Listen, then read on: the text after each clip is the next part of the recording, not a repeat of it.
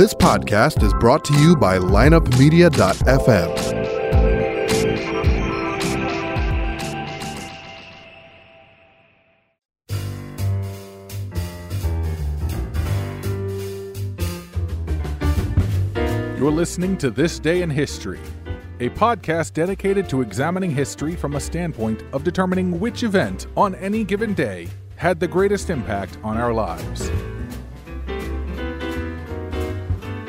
Now your host, Tony Hubert and Armand Kachigian. And welcome into the program, This Day in History for December the 6th here on lineupmedia.fm. My name's Tony Hubert, my co-host, my partner, my confederate, Armand Kachigian. Yes, we're a little early today, so higher energy level, hopefully. There you go. Well, for you. I'm not an afternoon guy. No, you're not. I tend to fade. You're older. You fade quickly. Yes, and then all right. You get a night rebound.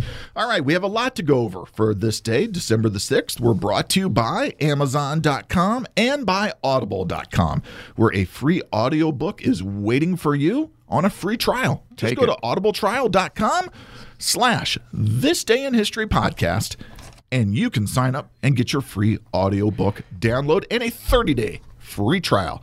Don't miss that opportunity. Yes, if you admire our endless omniscience, by all means. Omniscience? Yes, by all means, hook up to those two sites, and you can be a polymath, as we are.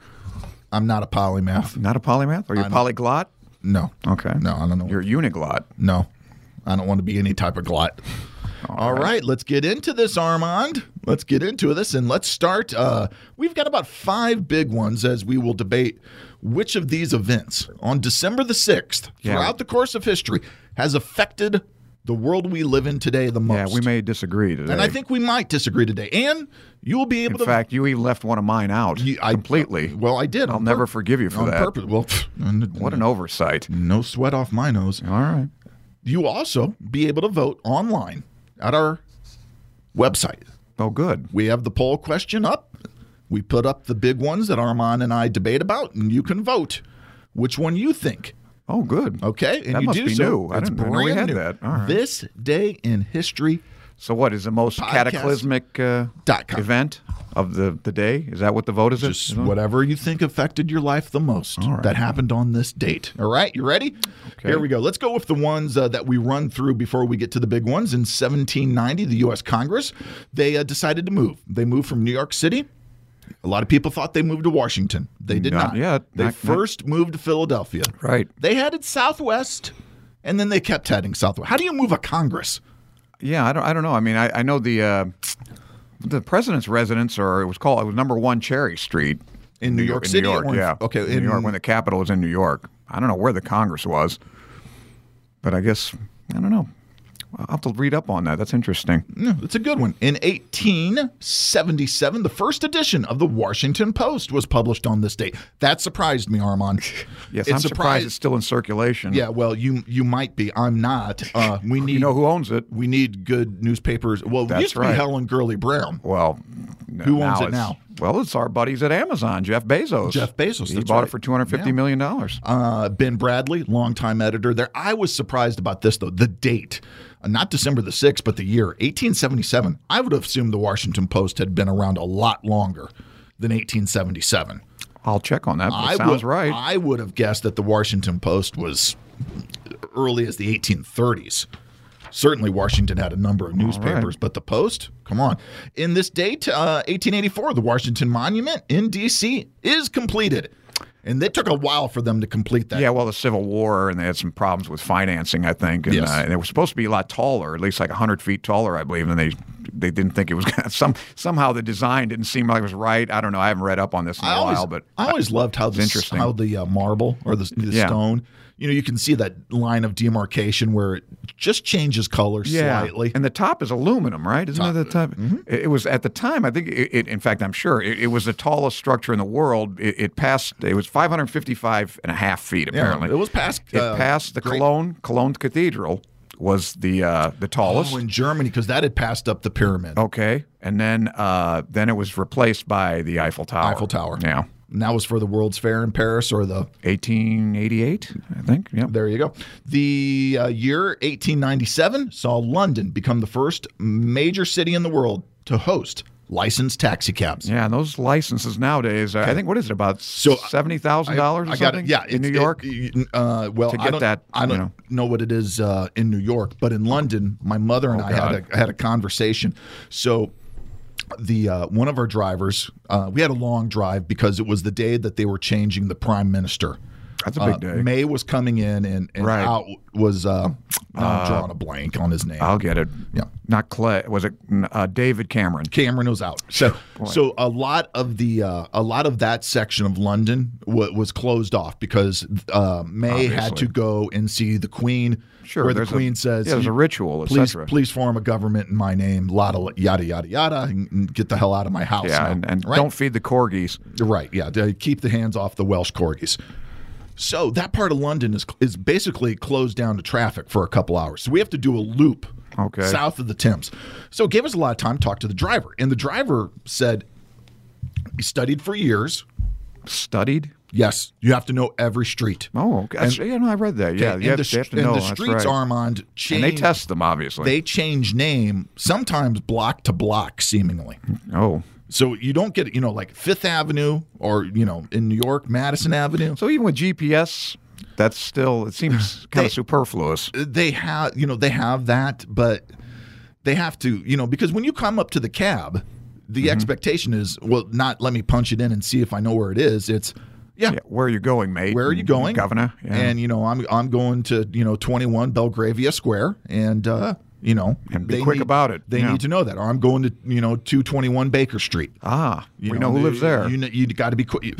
So they the old curiosity shop. He buys the cab from the company. Okay, it's 40,000 pounds. Yes, about I guess a pound is, what is that now? $1.10, $1.20, something like that. Okay, but it's been upwards of $1.50. It went up after Brexit, but it's coming back down. And you have to rebuy every 7 years. Oh, wow. Now what about the license or the... that you take the exam. Yes. Okay, so you're okay. You're bonded then or whatever? Yeah. And, Now, do they have Uber?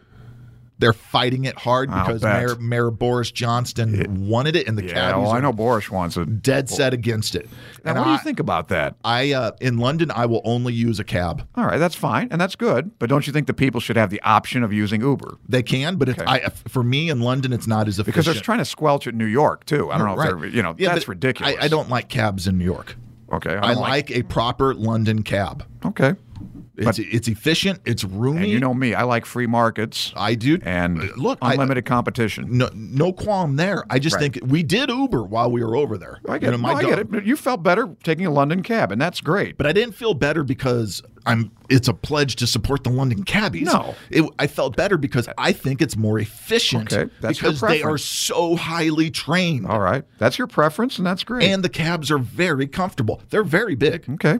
Very spacious, Armand. You can get a lot of stuff into one of those. Okay, but we agree, though, that Uber should be allowed at least to and it'll have competition. It will have to swim on its own. Absolutely. And swimming in that market will be tough. And competition breeds better service. Obviously. So I'm going to make a free marketer out of you yet. I am all for that. Okay.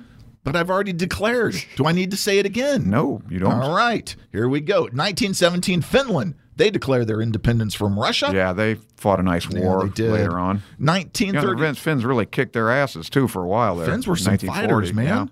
Some fighters. We'll have to go over that. And they did so. Mannerheim line and Mannerheim line. Yeah. And 1940, the Winter War. 1933, the U.S. federal judge, John M. Woolsey. Well, he needed to make a ruling, and the ruling he needed to make was about the book Ulysses by James Joyce, and he ruled that it is not obscene. Well, it's obscenely long, I'll tell you that. I couldn't get through it. Obscenely hard to read. Yeah, he's quite a... And I'd like to know if this stream judge... of consciousness. I want to know if this judge ever actually read it. Yeah, well, you know what they say. Who was it? Who was the judge that said, "I know it when I see it"? He asked him if it was obscenity. Yeah, I know the difference between pornography and art. Right. I know it when I see it. Right. And my answer is often, a staple. I'll come up with it before the end of the show. Remind me. Okay. Speaking of obscene, 1953, An author, a Russian author, he completes his controversial novel, Lolita, that man, Vladimir Nabokov. Yeah, Humbert. Humbert. The main character. You know Lolita's real name? He called her Lolita. Well, he calls her Lola through the book. Well, the mother called her Lolita. Mother calls her Lola. Yeah. But, Dolores Hayes. Dolores Hayes. I actually had that on a trivia contest once. That is I got to tell you, I haven't read that book for probably 20 years. I don't envision picking it back up. Just see the movie. It's good enough. With James Mason. Shelley Winters is great. And is that the Kubrick version? Yeah. Sue Lyons and Peter Sellers. There you go. All right. In 1967, here's a good one. Medicine. Andrei Kontravets. He performs the first human heart transplant. Now, we just talked a couple days ago about the first artificial heart transplant. Right, the Jarvik 7. The Jarvik would happen about 15 years later in the early 80s. Well, now you do know who performed the first of all time. It was in South Africa. Yes. I guess it was the same year. It was in 67. 67. It was Christian Bernard. Yeah. Now, this is, again... But Christian Bernard did something that tops that even. Do you know what it is? Lung transplant. No. He screwed Gina Lollobrigida. Oh, come on now. That's right. Now, that's momentous. When you can do a heart transplant and bang an Italian movie star. He didn't do it at the same time. I think he took a rest between, Well, anyway, Adrian Kontravets. I've never heard of this guy. First person to do it in the United States. Okay, good for him. Now, the United States, is that because rulings by the American Medical Association prevented it from happening first, and other countries are willing to take the chance? I don't know. I'm sure. I'd like to attribute it to sheer incompetence. 1973, 25th Amendment is invoked. Yeah, that was a good one for Gerald Ford. This worked out well for Gerald Ford. Whose real name was... He was adopted now. Yeah, he was adopted. He played at Michigan, but when he played at Michigan, he played under the name Gerald Ford. Oh, he did? Okay. I think so. Yeah, I think he adopted that This is like the John Wayne question. What's his real name? Which is Marion... Michael Morrison, yeah. Yeah. This is Leslie Lynch King. Leslie Lynch King. So when they ask you which president was a king... You say Ford. Gerald Ford. So here's the Senate confirmation vote. It happened a couple days earlier, back on the 27th of November. He was confirmed 92-3. And the House on this date voted him in 387-35, making him the first vice president in U.S. history to attain office without being elected. Yep. Now, technically, he is confirmed, kind of like an election, but he is not in a general election. Let's hope that never happens again, but... Two more dates, a couple more dates for you. 1938, we go back a little bit. The Ribbentrop-Bonnet Pact is signed, promising a pledge, a playground pledge, you if think you this will. is going to work out? We will not fight each other. Right. We will not fight each other. The French and Germans vowed not to attack each other. That lasted about 24, almost 24 a year and a months. half. Yeah, that didn't really work out very well. Yeah. 1955, Joyce Brothers. What does she do? Well, she goes on a quiz show. Yeah, I'd like to go into some detail on that one. And she wins. Yeah, she won a lot of money. What show did she go on? The $64,000 question, and then she went on the $64,000 challenge. So she won twice. Over $100,000 for. I think she was the biggest winner for a while there. Even bigger than Charles. She won more than Charles Van Doren. Yeah. And this was before him because this was 55. Van Doren, I think, was 57. Okay, but what game show was Van Doren? 21. Yeah, that was rigged. You had to acquire 21 points was Correct. the game. Okay. And that was the movie quiz show, which is pretty close, but there are some mistakes in that movie, but probably for dramatic license. Heck of a movie. Yeah, Herb Stempel. They're both still alive, actually. Herb Stempel and Charles Van Doren. Charles Van Doren. Yeah. And I think Dick Goodwin's still alive, too. He worked for Lyndon Johnson. In fact, this is a trivia question. He coined the term the Great Society. Remember in the movie, he's a guy that's investigating the game show scandals. Yeah, he comes up from Richard DC Goodwin to investigate. He was one of Johnson's closest advisors. How about that? And he coined that term. The Great Society. Great Society, yeah. It wasn't so great and still isn't. But anyway, Dr. Joyce Brothers, the thing that's interesting is the subject she won on, which kind of, I don't know. She denies that she was given any assistance, but she won on boxing. And I've watched the clips of this, and boy, those were some pretty tough questions. It's her assertion that they told her boxing would be the subject, which is fine, and she just got all the information, encyclopedias, etc. she could, and because of her great memory, which we have to say was great, memorized everything and won all the money. So let's give her the benefit of the doubt. No scandal. Why do you think Van Dorn? She won it legit. Why do you think Van Dorn? As I did, by the way. Yeah, you've been on these. You've been on the shows. You've been on. Mine was legit. Who wants? Who wants to be a millionaire? Who wants to be a millionaire? What and else? Love Connection. Love Connection. Well, a different game show. Yeah. What else have you been on? Family Feud. Yes. Win Ben Stein's Money. Oh, I love Jeopardy. I love Ben Stein. Yeah. I don't like his politics. Yeah, I was going to say, but you love Ben do, Stein? I do like Ben Stein. Okay. And you said Jeopardy. You like Jimmy Kimmel? He was on How'd there. you do on Jeopardy?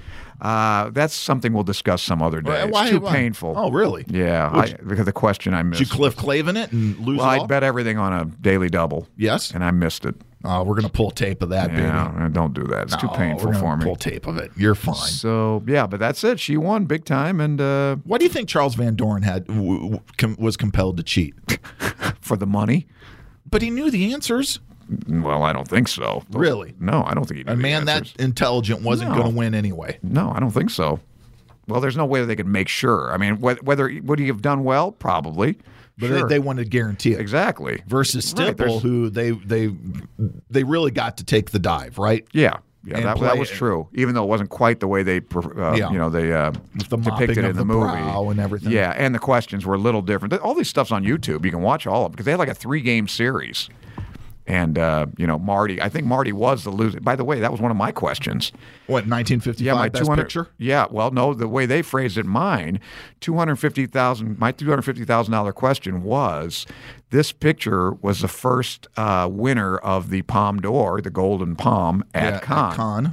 And it was Marty. And I knew it without even I didn't even need the 4 choices. Yep, I didn't need the choices because I knew that. It's one of my favorites too. Yeah, oh, very good. There's also the first winner.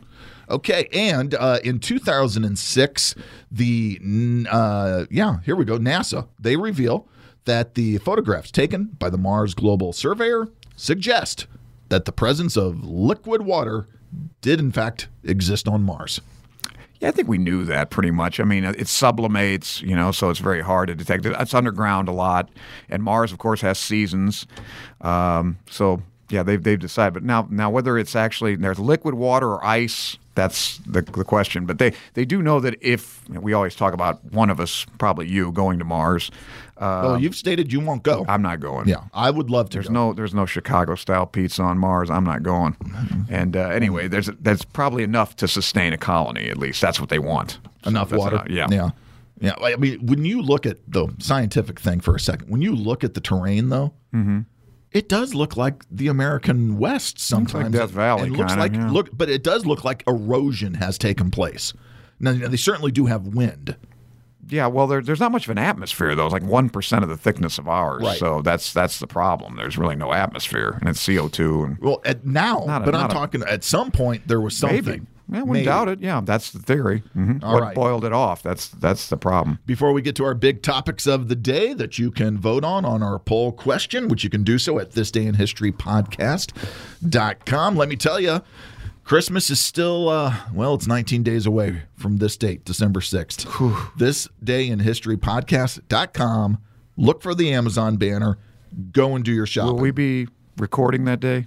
I have to make plans. No. It's a Sunday anyway. We record Monday. We do shows Monday through Friday. But we have holidays off. And we have holidays off. And All right. you'll be fine. Just making sure. Okay. And also, we're brought to you by audible.com, where you can get that free audiobook download. Just go to audibletrial/thisdayinhistorypodcast.com. And whenever we have a suggestion for a book, which we do a lot on this program, we will give it to you. All right, let's go to some of the big ones for today. You're going to have to educate me on the first one in terms of how it affected the world we live in today. Let's move all the way back to 1648, and let's go to merry old England and Pride's Purge. Yes. Well, as you know, I'm a big fan of the English and English history. Put yourself in 1648. Are you a big fan of Cromwell? Yeah, I am actually. Not his son so much, but he had a lot to do with this. The English Civil War has been raging since 1644. The king's in prison. They've beaten him. The parliamentarians have won. So everybody wants the MPs, members of parliament, climbing up the Parliament stairs, going to their meeting. Yes. Just hold it 1 minute there, pal. Thomas Purge, Colonel Purge, with a little help from the horsemen and his company, the Grande Armée, which was the new army, held up every parliamentarian and made them swear allegiance, etc. And there were some they knew weren't, and they imprisoned about 45 of them. So that was the purge. At the time, it was called the Long Parliament. The Parliament had been in session since, I think, 1640. It'd been which is a long time. Yeah. That's why it's called the Long Parliament. Well, they turned that into the Rump Parliament because there were only out of 507 members, a lot of them said the hell with this and didn't even show up. So it went down to about 200, and that was the Rump, which basically, from the rump of the rump meat, yes. the beef. Your hindquarters. Yeah, it's a remnant is basically what it's called. That's why they call it the Rump Parliament. And that was in session after this, and that was until 1660. Oliver Cromwell, who they think had something to do with this too. He knew about it. He certainly didn't oppose it, and it gave him a lot of power because he was one of the 200, and that's when he assumed. It basically made England, they said, we're going to be a republic now. There'll be no king. Right. And in fact, what we're going to do is we're going to behead the king. So just because. Yeah, they just hacked his head off this is Charles early next year.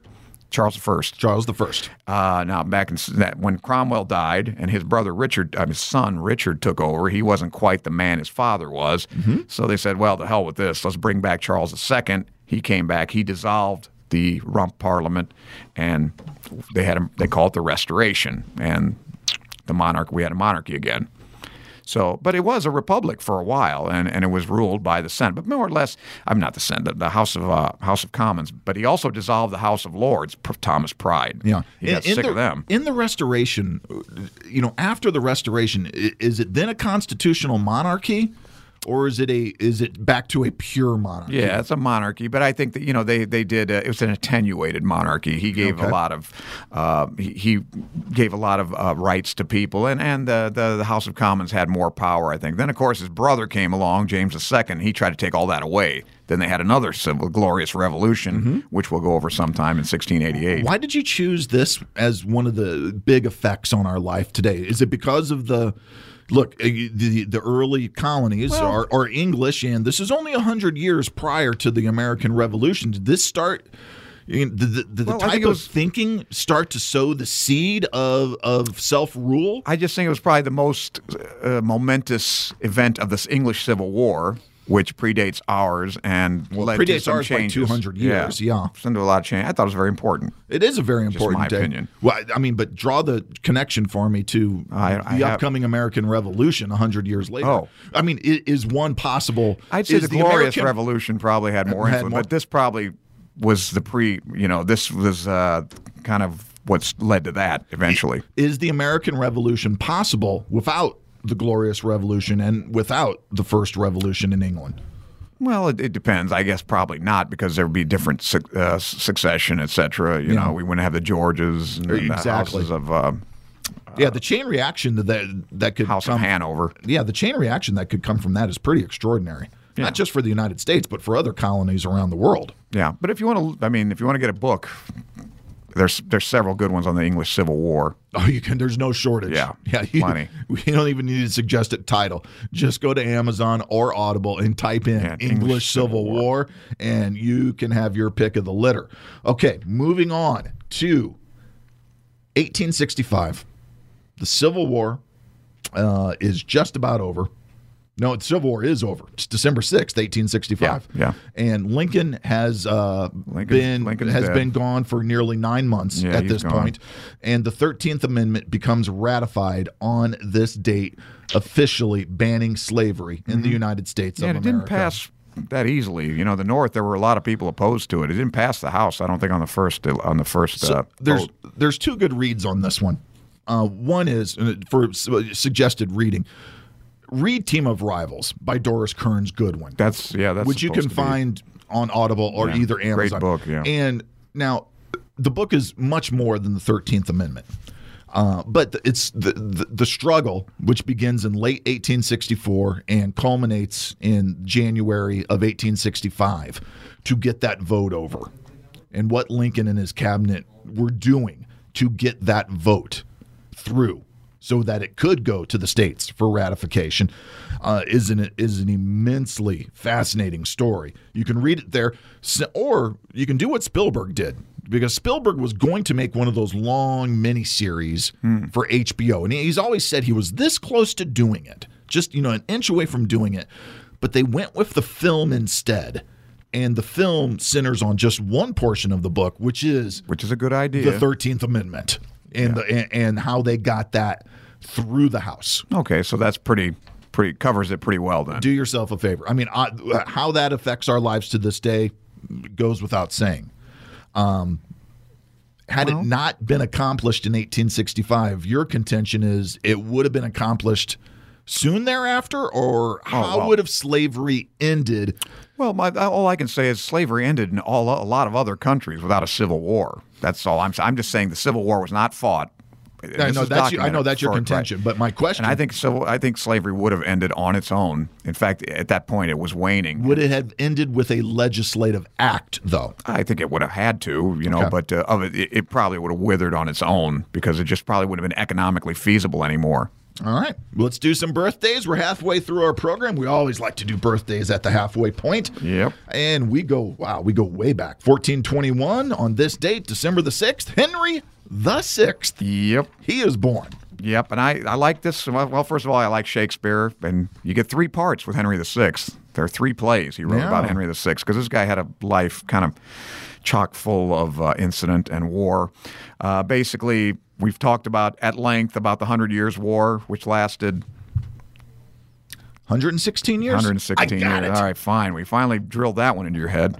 Henry lost it. That was about the end. In fact, by the time Henry was done, all that England had left was Calais. That was the only part of France that was still England's. Wow. Yeah, Joan of Arc and her minions kicked the hell out of him. So he lost just about everything Henry V won. Is this why you don't like the French? I don't have any problem with the French. Okay. I do. I don't know. I just don't like their language. So anyway, he lost all that. Then he had his own problems back at home. Now we're out of the wars. We're out of the 100 Years' War. Now we're into the Wars of the Roses, which we've discussed. He's fighting the Duke of York and Edward IV. There's a battle at Towton, which he lost. He was put in the Tower. This is Henry VI. They put him in the Tower. Now, his wife actually had more balls than he did. He wasn't that much of a warrior, but his wife, Margaret of Anjou, she didn't put up with that stuff. So while he's in the Tower, she finds Richard Neville, who is the kingmaker, Earl of Warwick. Interesting guy. When his birthday comes around, I got a lot to say about him. Anyway, she got him. She enlisted him. They got him out of the Tower. He starts fighting again. In fact, they made him king again. How'd she get him out of the Tower? They rescued him. The Earl of Warwick and et cetera. They fought again. Okay. And they won. They beat Edward IV, and they released him. So he's king again for 6 months. Seems like they should have fight. Seems like they should have offed him when they had the chance. Read the play, and then he was defeated again at the Battle of Barnet. The Battle of Barnet. Barnet. Battle of Barnet was where Richard Neville was killed, and that was the end of pretty much of Henry VI, because he wasn't that great and able a soldier. And finally, Edward IV won again. Put him in the Tower, and this time he died of melancholy. Melancholy. Yeah, but somebody bashed his head in. Yeah. Because they dug him up, and his cranium was crushed. Yeah. Well, melancholy will do that to you. Anyway, read the Shakespeare plays. I'm sure those are on Or he Amazon. got hit by a club named Melancholy. Yeah, he was. Yes, he was melancholy after that. The War of the Roses still exists today. Did you know that? How so? So when Leeds United plays Manchester United, okay. that is referred to as the War of the Roses Derby. Okay. Derby. It's a derby. Derby, yes, of course. Okay. 1642, birthday, Johann Christoph Bach. Okay. Not one of my favorites. You don't like the organ? Yeah, his Johann Sebastian was okay. I mean, I don't know. Yeah, but the German organ, this is big. I mean, I know Johann Sebastian is. I'm not an organ. Yeah. I love the German organ sound. Okay. Love it. 1886, I Think I Shall Never See.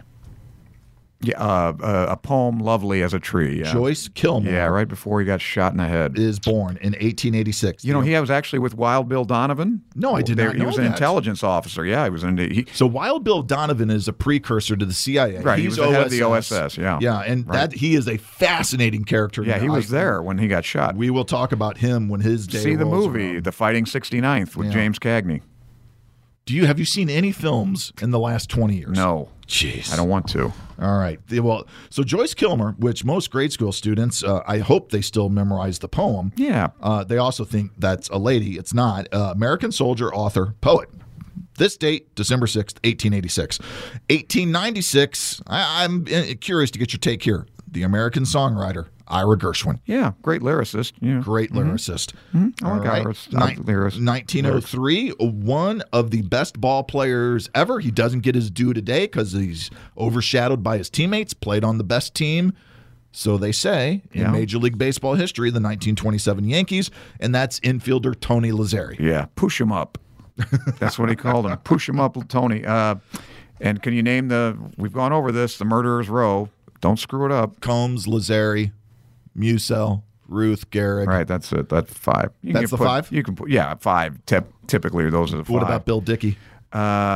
He's not one of them. And the other guy, Mark Koenig, he's sometimes. Yeah, okay. In 1908, I love this one because he had a short life, but it was impactful. This guy had some balls, let me tell you. He did.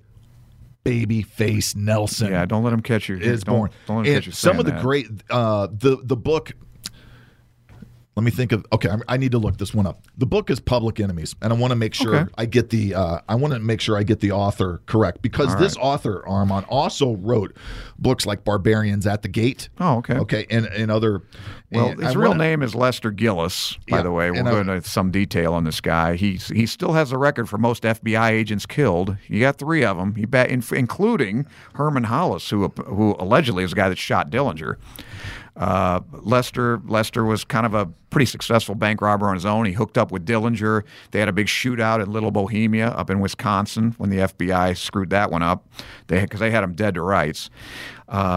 Dillinger was killed at the Biograph Theater, and then they got Pretty Boy Floyd, and then Babyface got to be public enemy number 1, which is, if you're going to be a criminal, you should aspire to great heights. Yeah, get up there. He made it. So and his wife was no bargain either. She was pretty rough too. So a lot of guys my age know Babyface Nelson from the film "Oh Brother, Where Art Thou?" Yeah, you mentioned that, where he does the character does a sort of a cameo. Right. On it, and but the book that's really worth the read, which centers on Babyface Nelson and Dillinger specifically, is Public Enemies by Brian Burrow. Is that the one they based the movie on? They based the movie on. The movie wasn't real accurate. The movie's a little shaky. Yeah, it wasn't accurate at all. The book is excellent. That's better. And it really goes into and because it's subtitled is Dead on the Many: America's Greatest Crime Wave, 1933 to 1934, and the birth of the FBI. Right. And it goes into some detail about how things were staged to make J. Edgar Hoover even look good. Oh, okay. Like some of the arrests. Purvis was. He's hiding around the corner while the real Purvis, men are doing the work. Yeah, but he took Babyface took 9 slugs. Battle of Barrington. Car chase between him and the FBI. He knocked off a couple of FBI agents. They finally got him with nine slugs. Put him away. That was it for Babyface. Oh. But his wife was sometimes called the first woman public enemy number 1. She was just as bad. Yeah. Oh, can you imagine Robin Banks back in the day? Yeah, well, Babyface did. Oh. He never spared the lead either. Let me tell you, Dillinger was a little bit more. Apparently, he was more. Let the farmers keep their money, and he thought himself more as a Robin Hood. Yeah, he was becoming. Babyface had no such high. He had no such morality. Well, I mean, he just went in there firing away. Even the escape from the jail in Indiana by Dillinger. Yeah, he does so with a wooden gun. Yeah, that's maybe apocryphal. It could From be. what I've read, Babyface slipped him a gun. They apparently, Babyface and Van Meter and a couple of the other guys bribed a guard and got the gun in there. But that makes for better. But the one thing that I always thought captured the Americans' public, sort of about Dillinger is, he's flowing back in from Arizona, and they've got him there. Crown Point, Indiana. Crown Point, and they want to take a picture, and he just puts that arm up on the shoulder of the officer and that just looks like two guys hanging out. Yeah, he was buddies with everybody. He was a friendly guy, you know. And you know he had common roots. Well, they all had common roots. Yeah, I mean, but this guy was a bloodthirsty savage. I mean, he was like psychopath. Bonnie and Clyde were kind of like that too. Yeah, they were just they're out of control. Also, born on this date. Another guy kind of out of control. Who? If you're thinking of who I'm thinking, well, I went all the way to 41, but 1941. Yeah. The serial he was a mass murderer Richard Speck. Yeah, he just kind of lost it too. Interesting thing about this guy, you know, it was in '66, I believe. He broke into this building in Chicago, which was like a dormitory for nurses. Found 8 of them in there. Well, there were 9. I think he lost count, which saved one of their lives because he was, according to him, drunk and stoned and killed one by one, all 8. He tied them all up and then one by one stabbed or strangled them. And one of them, Aquino, I think her name was, a Filipino nurse, hid under the bed. And for her, fortunately for her, because she was tied up, he forgot about her and he left. And they caught him. And the thing about him was they were trying to say that he was one of those XYYs, you know, because there's been that study. There have been several studies. And at that time, it was a big criminal kind of sociological criminal study that guys with XYY are more violent, more prone to violence, and more prone to mayhem, etc. And they were trying to get him off on that, or at least get some kind of amelioration of his sentence. But because of his genetic makeup, right? But first of all, he wasn't XYY. They tested him. And what was he? XY, just like everybody else, like every other guy. Every other man, right? Yeah. Right. And then anyway, he didn't get the death sentence because they ruled it unconstitutional in Illinois. But he did, or I think nationally, I guess it was ruled. Remember, for a while there, it was unconstitutional. Mm-hmm. So they gave him 400 to 1,200 years. He's dead, so he didn't have to serve all that. No, he served his life. But there you go. There you go. 1920, born on this date. We went over this guy, and he just died the other day. Yeah, he died one day after his birthday. Okay, that's right. It was yesterday. Dave Brubeck. And we played a little of Take 5, one of our favorites. 1945, American ball player manager Larry Boa is born. He's still around. He is. And in 1953, an actor that I really like, never see him anymore, Tom Hulse, who starred in Animal House. Yeah, Pinto. As Pinto. But his best turn ever was as Wolfgang Amadeus Mozart. We discussed Mozart yesterday. 1967, Judd Apatow is born, the American director. You ever watch any of his films? No. I think I have. I think I've read some of his scripts. I don't know, but I know I've read some of his scripts. Have you watched Knocked Up? Have you seen Knocked Up? No. Okay. I think he's got do yourself a favor. Okay. Watch some films by Judd, would you? Okay. They're very He does comedy. You'll like them. Here's another guy that's kind of out of control. 1992. Boy, he's young. Johnny Football, the quarterback for Texas A&M. Johnny Manziel was born. He became the first freshman to ever win the Heisman Trophy. He's living it up, but I don't know. I don't think he's going to burn out quickly the way he's living. All right, back to the things that affect our lives the most to this date. 2 more that Armand and I had circled. On this date, Theodore Roosevelt, in 1904, he articulates the corollary. As if the Monroe Doctrine wasn't enough. Stating that the U.S. would intervene in the Western Hemisphere should Latin American governments prove incapable or unstable. Yeah, which gives you a lot of latitude over here. But basically, here again, we were talking about, for instance, basically like the Dominican Republic. They were in debt up to their asses. They owed money. The Europeans wanted to collect. He interceded in 1904, went down to the customs, took the money himself, basically, and said, we'll pay it back, which we didn't. Yeah, and things like that. He was all Teddy Roosevelt. Well, read Theodore Rex. There's a book. There's a whole series. Several of them you can read on him. It's Edmund Morris is the author. You would really think that this guy really I have all did, 3 of them. They're great books. Well, this guy really did transform the president into what he considered to be a king, basically. And a lot of the power that we've bestowed upon the president, or that he's just basically arrogated to himself, and it's over the years. But you got to admire. It's not what the founding fathers thought the president should do. I know it's not, but you got to admire his swagger. Yeah, I mean, as a man, because the guy was a very sickly child, but he worked himself into great shape and did a lot of things. He had these thick glasses. Yeah, have you ever seen the picture of? I want to say it's the picture of Lincoln's hearse being moved down Broadway. Okay, and in a window of a building, there's two small children. Yeah, he was there, right? And he is one of those small. Teddy Roosevelt is one of those small children watching the. I haven't seen the picture, but I read his biography. He was there. I know that. And he's also a noted ornithologist. Yeah. Well, and a hunter. He liked to look at birds and liked to shoot things and safaris, and he was a real man's man. But he would go out and stay long stretches in Yosemite. I'll tell you what, don't read his hiking. book about the War of 1812 Navy. I mean, that's hard to get through. I read that book. I tried. You think it was true that his library had over 10,000 books? Probably wrote 100 himself. Yeah. So, here again, and then I also admire Franklin Roosevelt because the guy had polio, and he walked, although he was in terrible pain, and he never wanted anybody to see him. Mm-hmm. These guys did not give in to their weakness. Don't get me started on the current lack of manhood we have, but this guy. I just don't like what he did to the presidency. His idea of what the president was and mine and what the founding fathers thought the limited powers. Yeah, very different. Teddy wasn't having it. Yeah. Okay, last one as it affects the world we live in today. And this is an interesting one you chose. We go to 1998. We go to Venezuela. Yeah. Hugo Chavez becomes the president. He wins the elections in Venezuela. And he actually had and he did. They were legitimate at this time. I mean, he actually, even though he did try to overthrow the government in 92 and failed and got thrown, he got tossed in the clink. He did win the election. He was pretty popular, actually. And then he went all socialist on us, anti-American, nationalized everything. And this is a signal example of what happens when you have a really socialist or socialistic government. And you can see he died of cancer, and I'm not shedding any tears over that. Why didn't he go to Cuba for treatment? He did. He did. That's go to where he Cuba had surgery. For treatment. Sure, no. Of course. There you go. 4 times, 4 surgeries, all in Cuba, and he died anyway.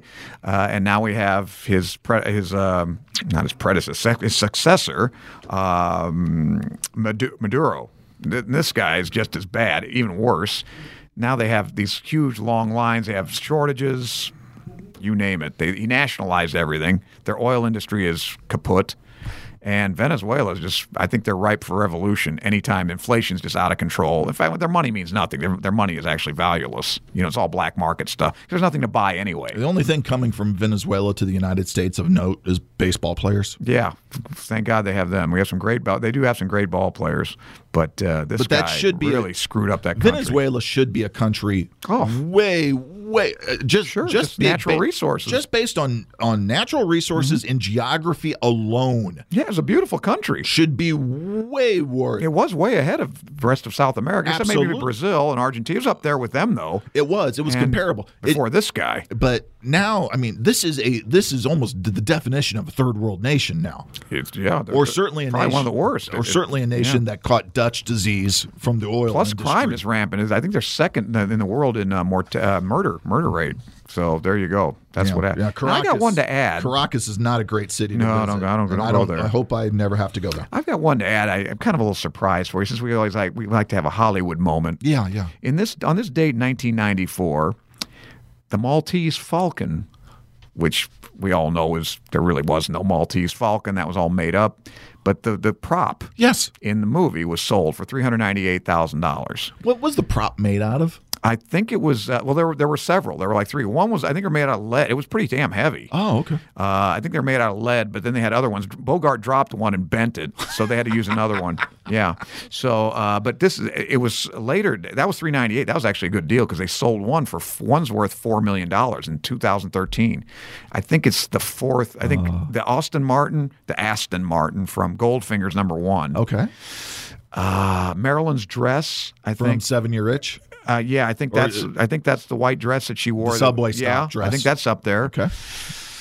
The ruby slippers. Yes. Those are Dorothy's 3, ruby I believe. Slippers. And this one's up. I think the lightsaber. No, that's 5th. This is 4th. There was a prop I tried to buy for my wife.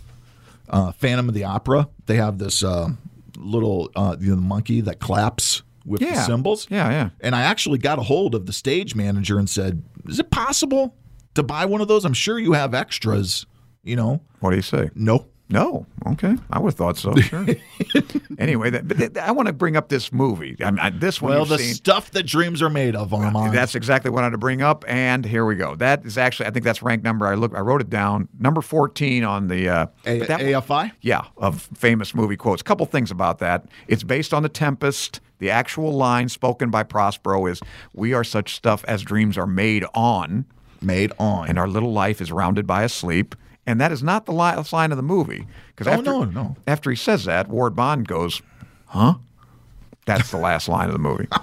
So yeah, so that's not the last line, and it's also the first appearance of Sidney Greenstreet, one of my favorite actors, the Fat Man, Casper Gutman. Well, it is my contention, okay, that crew, the cast, Greenstreet, Astor, right, Bogart, Peter Lorre, Alicia Cook, the Gunsel. But basically the males, Lorre, Bogart, and who am I missing? Peter Lorre, Greenstreet, and Alicia Cook and Humphrey Bogart. If you think about it, that's who Spielberg is basing Raiders of the Lost Ark on. Okay, I'll think about that. Yeah, Bogart is Harrison Ford. Got it. Well, obviously. Sidney Greenstreet is the partner in Cairo who helps him. Oh, through. Okay, got it. Okay. And Peter Lorre is the German Nazi wearing the dark overcoat who gets his hand burned. Yeah. If you had to cast Raiders of the Lost Ark circa 1938, that would have been the cast, because he always said this was a movie. This was an afternoon matinee B movie. Right, that's what it was. Yeah, like serials. Exactly. But you know who he also influenced? Another character, not Spielberg, but Lucas, Jabba the Hutt. Sidney? Yeah. Really? Yeah, he kind of wanted him, sitting there. Well, Sidney is about 360 pounds. Yeah, he's a big guy. They actually had to have special chairs made for him and everything else. They had to import a lot because none of the stuff they had would accommodate this guy. He was too big. So he and Bogey are in Falcon together. Yeah. And then they're in Casablanca together. Correct. Is there another notable film that they're together in? Greenstreet and Bogart? Yeah. They made not Dark Passage. They made another one where Bogart kills his wife, and Greenstreet's actually the doctor that catches him. I forget what that one's called. It's a one-word title. Deception, I think. I'm not sure. And they did make another one. I can think of three. They were also... I think they were also in Passage to Marseille. I know Peter Lorre was in that. I don't know if Greenstreet was. But he and Peter Lorre made 10 movies together, Sidney Greenstreet. Because during the war, a lot of the big stars were fighting the war. So Warner Brothers had these you would call them B-rated actors, because they're not the guys that really put the butts in the seat. Right. They're character actors. They're character actors. So they made several with Greenstreet. And there's a great book, maybe Amazon has it, Masters of Menace. Masters of Menace. Yeah, the films of Sidney Greenstreet and Peter Lorre. I have that book. It's a great book. Anyway, another thing, George Raft turned down that part because he didn't trust John Huston. It was John Huston's first directorial effort, and he didn't want to put his career. And as usual, Raft was wrong, and it cost him again. Yeah, he just made the worst. That poor guy made the worst career decisions of anybody in Hollywood, probably. And Bogart always profited from it. Amazon.com does indeed have that book, Masters of Menace, Greenstreet and Lorre, published in 1979. Author Ted Sennett. Good book. You can get a paperback edition on Amazon for $7, and that's not bad. Not bad at all. I paid more than that. In fact, you can get a new edition for $45. Yeah, but I bought a new, and I paid. You can get used editions for under $8, and all you need to do is go to thisdayinhistorypodcast.com, hit the Amazon banner, and go shopping. Just one more thing about that movie, since you did mention her, Mary Astor. Yeah, Mary Astor. Astor. Like the femme fatale. Love this gal. Yes. She wrote The Purple Diary. In 1936, she was going through a divorce. There was a big child custody battle, got very rancorous, and she whipped out the husband whipped out the diary of hers, and she slept with just about everybody in Hollywood. It was all in there. Good for her. Yeah, and she made no bones about it. In fact, she was rating these guys on how good they were in bed. She's an early rater. Yeah, rater. Yeah, not raider. Rating. Yeah. So, but anyway, here's her quote about living the life of a Hollywood actress. There are 5 stages. Get me Mary. First stage, who's Mary Astor? Then get me Mary Astor. Then get me a Mary Astor type. Then get me a young Mary Astor. Then who's Mary Astor? Isn't that great? That's her quote. Yeah. Master. That's 5 in her. That's great stuff. Okay, we wrap up as we do every edition of this show with who died on this date in history. Can I have one more? This is a trivia thing. Very quick. Very quick. 1939, Neil Kinnock wins the Heisman Trophy. Why is that significant? There is only one stadium in college football named after a Heisman Trophy winner. Can you guess it? Yes, I know it. Well, there you go. I know it. It's in Iowa City. It's Right. where the Iowa Hawkeyes play. Kinnock Stadium. There you go. So that's your trivia question for today. In I like this one. 1776. Our deaths. Benedictus Buns. Why did I mention him? I have no idea. That's a hell of a name, Armand. Okay. Anybody with the name Benedictus Buns Can be on this show. Needs to be mentioned. All right. In 1778, Jean-Gay Lussac. Yeah. He passes away. French chemist. Lussac's law basically relates pressure and temperature. It's part of the ideal gas law. PV equals nRT. Pressure times volume equals molarity. The moles times the ideal gas constant and temperature. Gay-Lussac. In 1889, the first president of the Confederate First States and only. of America. Yes. He passes away. And we do know who his father-in-law was. Another president. Zachary Taylor. Zachary Taylor. Yep. No, sorry, missed it. There you 1889, Jefferson Davis. He dies on this date, December 6th. 1892, the death of Werner von Siemens, the German engineer and businessman. GE just bought them out. Now, Siemens, that is a company Right. that strongly affects the world we live in Well, GE today. bought them out. Their stock went down a little bit, but I'm doing okay. You're doing, oh, well, thank goodness. Yes. Or this show would be terminated. But where would the world be without the German engineering that Siemens provided? Yeah, it's a big company. It is a It's huge. their GE, basically, I guess you'd call it. In 1951, Harold Ross passes away. Yeah, this guy was the editor and founder of the New Yorker. He had his buddies. He was in the Algonquin Round Table, which we have to do probably a whole day on that one. But anyway, his buddies there, Thurber and all those guys, Wolcott, and all, they all contributed. Very hard-working guy, and he made the New Yorker what it was. No sex, no double entendres, checked everything for that kind of thing. Yeah. Didn't like any of that stuff, and he didn't want any of that social conscience stuff. Really? Yep, didn't want any of that No, stuff. he'd be disappointed today. I then. know, yeah. If you only Andy could see. the satirist there now, Andy Borovitz, I love. I love, but I mean, if you get now those books, you should probably get too. Those New Yorker, those the compilations. Yeah, there's several of them. Get those on Amazon. In 1955, on this date, Honus Wagner, the great shortstop Flying Dutchman. manager, he passes away. And in 1985, Burley Grimes another great passes ball player, away. yeah. And what a great name, Burley Burley Grimes. That's just an awesome Played name. for the Cardinals when they won 31. Oh, the 31 series over the Athletics? Yeah, he was a pitcher for the Cardinals. Yeah, I did not know. If I knew that, I forgot it. In 1980, Last spitballer too, by the way. I think in the National League. What, he was the last guy who could throw legal? Yeah, he was grandfathered in. How about, okay, Last spitballer. 1988, Roy Orbison passes away, which is unfortunate because for my generation, just 10 years younger than yours, Armand. Yes. We were becoming to know Roy Orbison because of two reasons. One, Van Halen's cover of Pretty Woman. Yeah, Okay. that was him. Two, he was a member of the Traveling Wilburys. That's right. Which was getting a lot of play on MTV in the mid-1980s.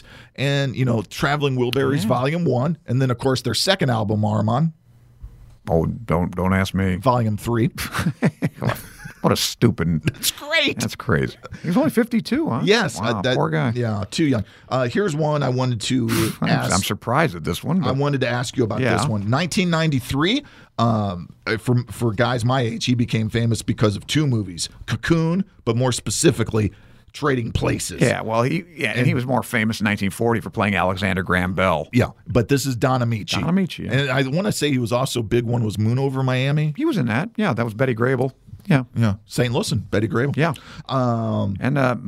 This guy I think is probably the most, if you want to talk about the most influential to this day, I think you got to put Pete Rozelle in there. So on this date in 1996, and I will talk about Pete Rozelle at length, having worked in the media business and covered NFL teams, one of the disciples of Pete Rozelle was the PR director for the football team in St. Louis, St. Louis Rams. So the NFL is very, very family-oriented. They have what's called sort of family trees. Okay. And on the Roselle tree was Rams director Rick Smith. Okay. Now, modern PR, public relations, and the control of information was all designed by Pete Rozelle. I know he's a very innovative guy. Now, innovations are one thing, but you got to talk from the PR angle first before you get to Rozelle, the commissioner. Yeah. His ability as a PR man is really what started the NFL on the track to greatness. Then, as he ascended to commissioner of the league, and the fact that he had on PR staffs throughout the league guys underneath that had worked with him or for him, they were able to get their message across probably better than any industry, because they just simply knew, if we control access, we can control the message. And in the NFL, it was always, if you asked for something, the answer was never yes right away. The answer was, we'll see. That sounds like Hollywood there. Okay, we'll see. And then they would come back and say, well, it's not looking so good. Then they'd come back and say, yeah, okay, we've managed to do this for you. And suddenly you're ingratiated to them for doing your job. That's right, yeah. You owe them. There's subtle things that come from the Rozelle school that I think have permeated a whole bunch of factors in American business. Because, it's a very subtle technique, but the NFL pulls it off better than anyone else. It's genius, I guess, because he transformed it into what it is today. He started this back in the early 1960s. Yeah. And what he was able to do, and the revenue monster that he created is amazing. Yeah, well, he initiated, I think, that revenue sharing, with the TV deals. Those were his babies. Well, he turned an American, merger, an American enterprise. He turned it into a socialistic type of deal. And I'd say he's probably called the father of the Super Bowl too. I think that's his. I think that goes to the merger. Well, yeah, I think Lamar Hunt gets I think he a gave lot the of name. credit for the name. That was the name, yeah. But this guy is a guy that Yeah, and he recognized early on. He recognized the value of TV. Yeah. Yeah, and he got it over to his that, yeah. he got it over to his ownership. He also got over the fact about limited offering. Do not, one of the problems baseball's always had is, well, I don't need to go today, there's a game tomorrow. The NFL, that's not the case.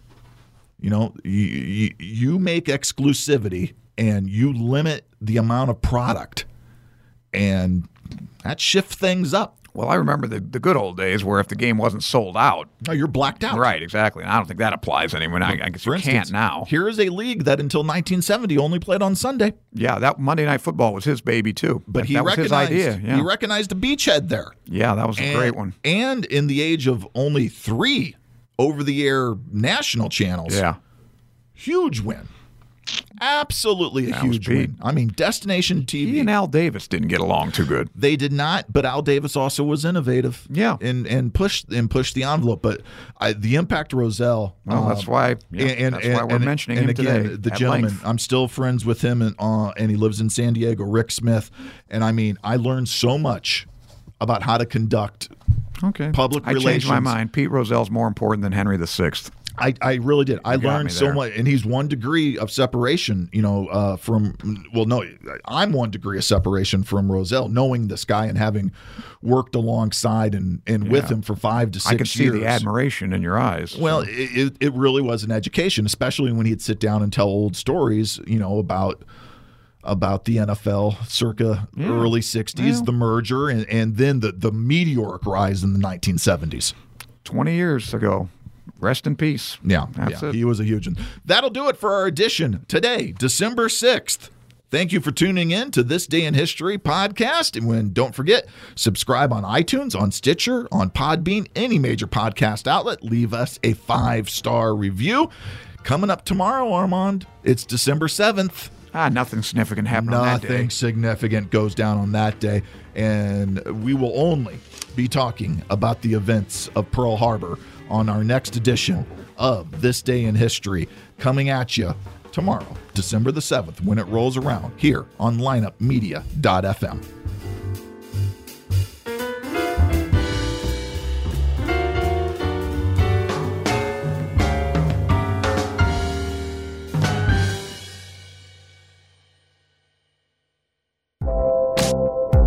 This podcast was a presentation of lineupmedia.fm.